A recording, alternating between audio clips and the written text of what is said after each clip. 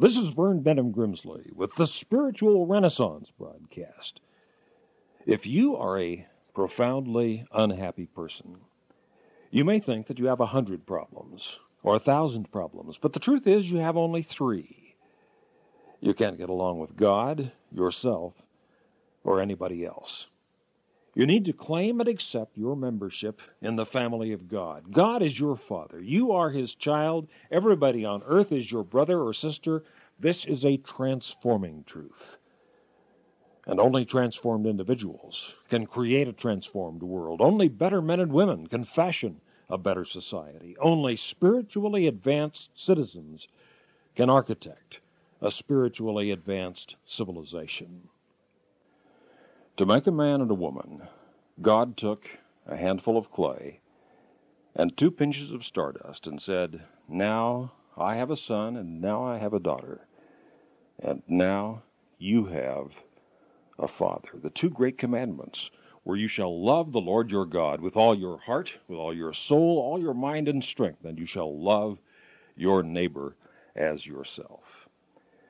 This world cannot go on in ill will any longer. With goodwill, almost anything is possible. Without goodwill, almost nothing is. We may not all agree on what to do, but perhaps we can agree on what not to do. We may have differences regarding what are the solutions to the present problems, but perhaps we can agree on what are not the solutions. Cruelty and hate are not solutions. Malice and defamation are not the solutions. Humankind must once again learn love and forgiveness. If each one of us were to give a quick kick in the rear to his or her greatest enemy, none of us would be able to sit down for a week. You create the majority of your own problems. I say if you've got your guardian angels drinking 3 bottles of Maalox a day, it's time to reevaluate your life, reassess your plan. It's time to make some changes. It's time to stop shaking fists and start shaking hands. If you would transform this world, you must not hammer it with hatred, but illumine it with love. And now is the time for action. In the words of Yogi Berra, when you come to a fork in the road, take it. Historians and philosophers, many are agreeing that September 11th, 2001, we came to that fork in the road for many people. Some of us may like each other, others may not like each other. But we all have to live with each other, and we are commanded to love one another. The world needs fewer pointing fingers and more helping hands, a spiritual renaissance of the heart, as tempting as it may be to call somebody else to repentance. The uncomfortable truth is, I have to begin with myself. You have to begin with yourself. My old grandfather back in Kansas told me that if he swept the sidewalk in front of his business, and every other person swept his own sidewalk in front of his business too, the whole sidewalk would be clean. Logical, elementary. And that is precisely what this world needs today. Each and every one of us must become a representative of reconciliation, a focus of forgiveness, a person of contagious kindliness and love. With this benign virus of love in the thought stream of humankind. Only thus can this world fulfill the mandate of the Master, that we love one another. Said the Master, love your enemies, bless those who curse you, pray for those who despitefully use you. In Abraham Lincoln's first inaugural address in Washington, D.C., March 4th, 1861, he said, "In your hands, my dissatisfied fellow countrymen, and not in mine, is the momentous issue of civil war. The government will not assail you. You can have no conflict without being yourselves the aggressors. You have no oath registered in heaven to destroy the government, while I shall have the most solemn one to preserve, protect, and defend it." Lincoln said, "I am loath to close. We are not enemies, but friends. We must not be enemies. Though passion may have strained, it must not break our bonds of affection.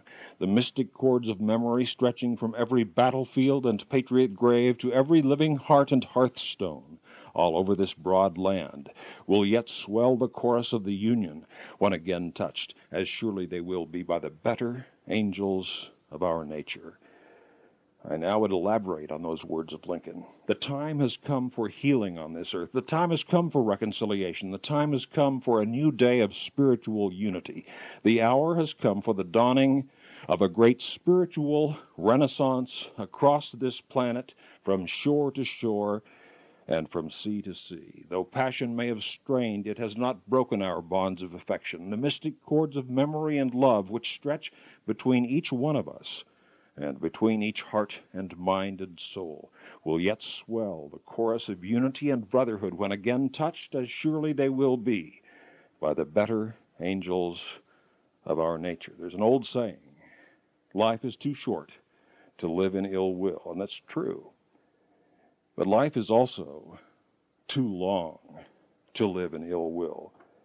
For soon the days become decades, the years become lifetimes. Who among us can bear to live in smoldering resentment until his dying day? Who among us, in his right mind, would willingly nurture and brood over personal and organizational and national and international animosities, over past wrongs and grievances, till death do us part century after century? No one, not one of us. Back in Kansas, where I grew up, every springtime we would ride along the borders of our Lazy H ranch, mending fences. This is now for this world the paramount task. We must repair broken relationships with reconciliation, forgiveness, and love. We've tried everything else has failed. The only thing left is the thing we should have tried first. But it seemed too simple to work. But it always has, and it always will. We have to love one another. We have to love one another as sons and daughters of God. The Dead Sea is foul and fetid because the Jordan River flows into it, but nothing flows out of it. Your human life will likewise stand spiritually stagnant unless there's a free and bountiful outflow of faith and hope and love, truth and service to the world. Let the waters of truth quench all who are spiritually thirsty, everyone on earth. Seek and you will find, said the Master. Knock and the door will be opened. Ask and you will receive. Have faith in God. Refuse melancholy doubt. Imagine for a moment a little spider crawling along on the wall of an art gallery. When it comes to an old masterpiece of oil painting, this adventurous arachnid inches across the painting, looking closely at the colors just beneath its feet. First blue, then white, purple, green, black, then more purple, but it doesn't make any sense.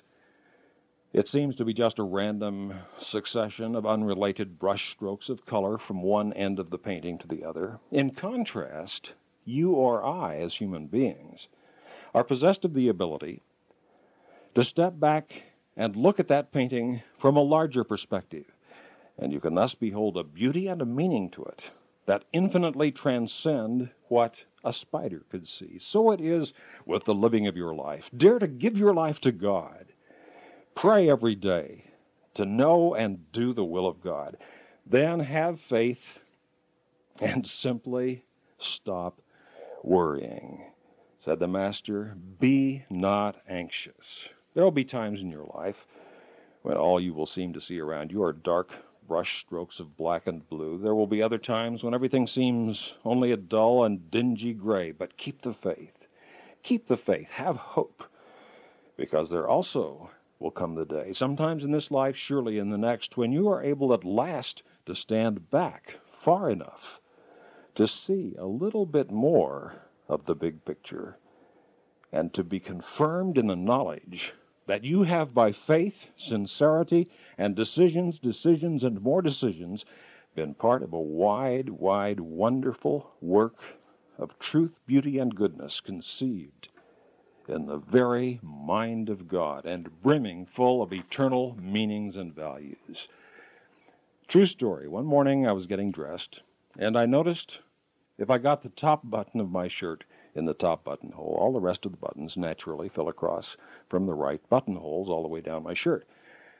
But if I got the top button in the wrong buttonhole, all the rest of the buttons fell across from the wrong buttonholes. I learned that day a lesson I shall never forget, and neither will you. If you get the top priority of your life right, your spiritual life, your relationship with God. All other things will in time be all right. Your relationship with people, business, vocation, finances, pleasures, recreation, whatever. But if you get the top priority of your life wrong, then everything else will be wrong. Nothing else will be right. Seek first the kingdom of God and his righteousness, said the Master, and all other things shall be added to you. And you will remember this truth from this moment on every single time you button your shirt. Because there's something more to you than just flesh and bone. As a child, I've held a seashell to my ear and have heard the surging oceans roar inside it.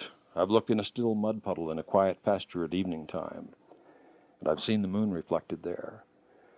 And I've seen silver soap bubbles shimmering in sunlight with iridescent rainbows of color cut glistening inside them. And somehow, as a child, having heard the surf in a seashell, and having seen the moon in a mud puddle and rainbows in soap bubbles, I'm not in the least surprised to see God in you. I have talked with a good many people who were dying, but none of them have ever said to me, you know, I wish that in my lifetime I'd made more money. I wish I'd driven a better car, had a bigger house, material things of that nature. But they all have said they wished they had learned better how to love and be loved, wished they had spent more quality time with children, friends, and family, and that they had known more of the spiritual things of life, truth and beauty, goodness, the meaning and values of life, and had better known and served their Father God. God has a plan for this planet and a will for your life, and if you seek it, you surely will find it. In the stark aftermath of the tragic passenger jet attacks on the Twin Towers of the World Trade Center in New York City, a New York Fire Department chaplain by the name of Michael Judge was killed while trying to minister to the suffering victims in the burning, collapsing rubble. And in his pocket, there was later found a prayer written on a piece of paper. Listen to this, the prayer of a New York firefighter's chaplain who died September 11th, 2001.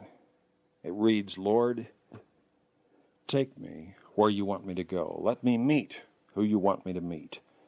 Tell me what you want to say, and keep me out of your way. Words to live by. Be willing to say that to God. Commit yourself to the love of God and the love of others.